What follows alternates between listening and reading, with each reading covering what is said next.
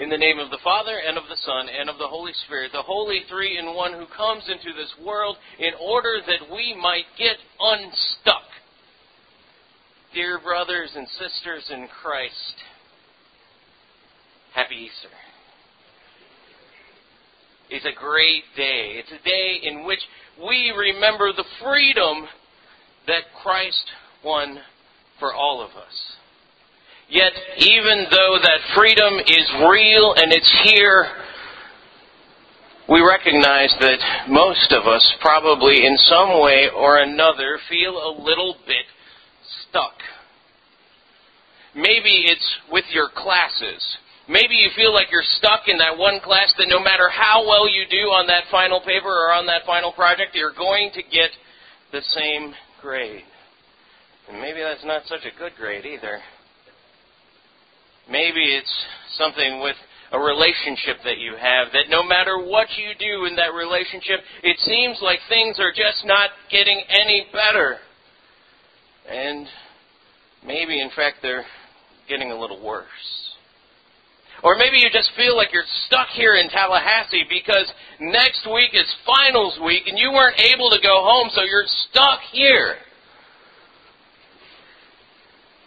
Or maybe you're feeling stuck in some other area of your life, your job, or another kind of relationship, or maybe even your relationship with God feels like it's a little bit stuck right now. Maybe you feel like no matter what you do, you're unable to get yourself free from being stuck like that. We all know that feeling. Even if you don't feel it right now, you've probably felt it in the past. Although you probably don't feel that feeling quite as acutely as a man named Sifo William. Sifo William was driving along in his native South Africa with his fiancée one day in 1993. And as he was driving along, all of a sudden, bam, there was a car accident. And the next thing you know, they're together in the hospital. And the doctors work on the fiancée and they send her over to ICU. And then they take a look at Sifo and they sign the papers for him to leave the ER. Except they've signed the papers for him to leave the ER as a dead man. And so they take Sifo Williams and they put him into the morgue. And 2 days later, the morgue workers hear something that you really don't want to hear as a morgue worker. You hear banging on the metal box in the morgue and somebody shouting, "Let me out!" And so they quickly, well, maybe not too quickly, but they quickly open up the metal box to reveal that Sifo Williams had been, well, basically misdiagnosed with death.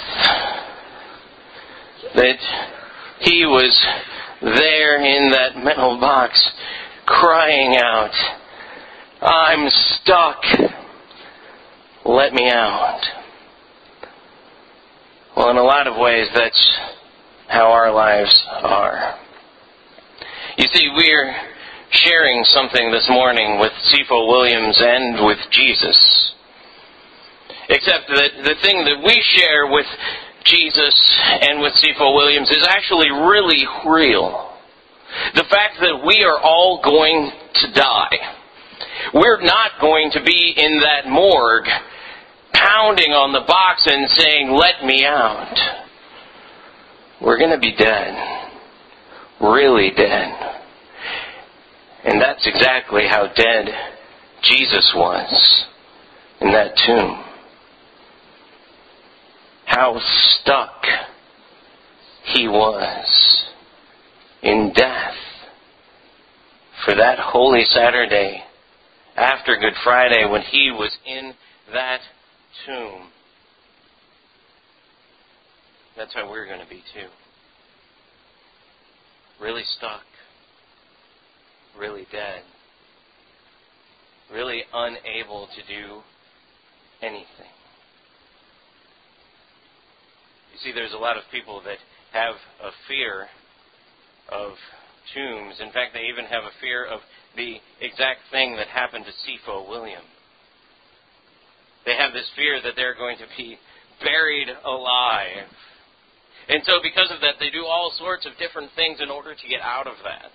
Even though in the United States, it appears that not many people have been buried alive for the last 150 years. It's negligible. It's one or two over the past 150 years. Even though that is the case, people are still afraid of that feeling of being stuck inside of a tomb, stuck inside of a coffin, where you have about 90 minutes of oxygen in which you can live. And we begin to imagine what it must be like for us to be trapped in that little space. And if you're claustrophobic like me, it gets even worse and more dreadful. And we think, well, we'd really rather be dead.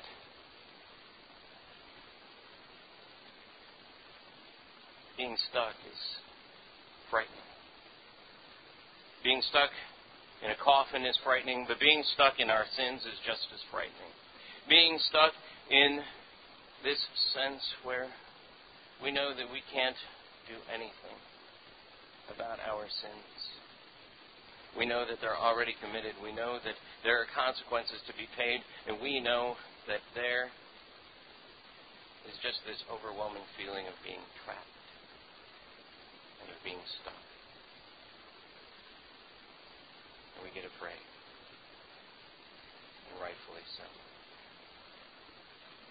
The Roman guards also were kind of afraid that morning when they were posted outside of Jesus' tomb.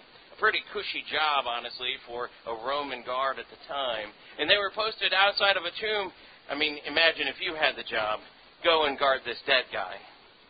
So they were probably sitting there, not really too worried about what would happen. And then all of a sudden there was a big earthquake that came. And after that big earthquake, they see this guy coming down out of heaven, moving a stone that is impossible for all of them put together to move, and then sitting on top of it. So what do? Well, naturally, they do probably what all of us would do. They fall to the ground like dead men. They're stuck. Unable to fight and unable to run away, they fall to the ground just as if they were dead. And that's a lot of times how we deal with our sins, isn't it? Those sins, they just seem to kind of come up and wash over us. It feels like we can't fight them off, and it feels like we can't run away from them, and so we just let them have their way with us. And we're stuck, dead in our trespasses and our sins. But there is hope.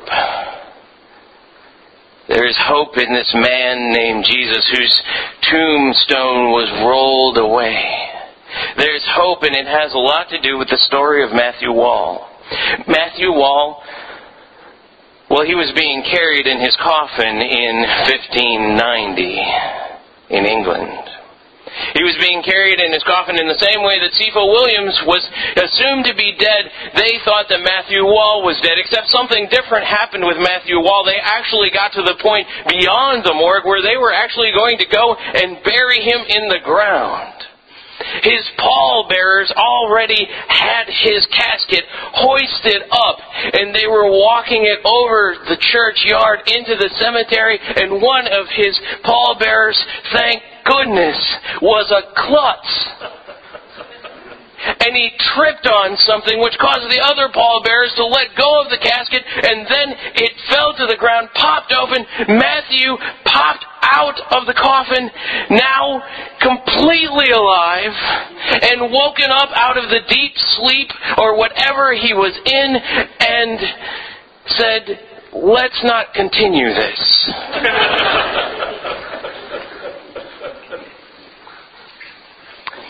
He lived for 5 more years. And every one of those 5 years, he celebrated what he called his quote-unquote resurrection day. The day when he escaped the tomb. That's what we're celebrating today.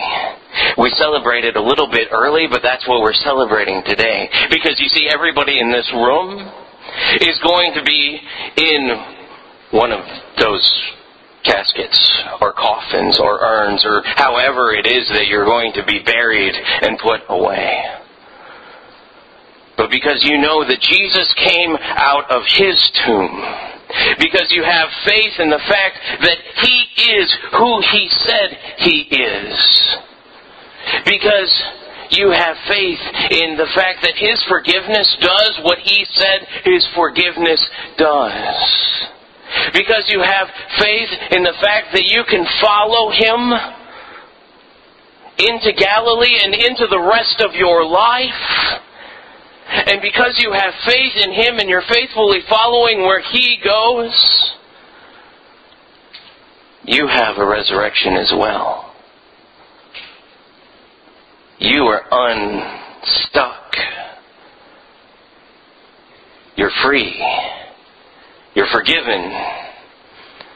You're free from the sins that you have done this entire year and even before that, and the sins that you will continue to do. You're free from even those sins of things that you should have done and didn't do. You're unstuck. You're set free. That's what today is all about, is that you can come out of your tomb. You're free. Act like it. Christ is risen. He is risen indeed. Hallelujah.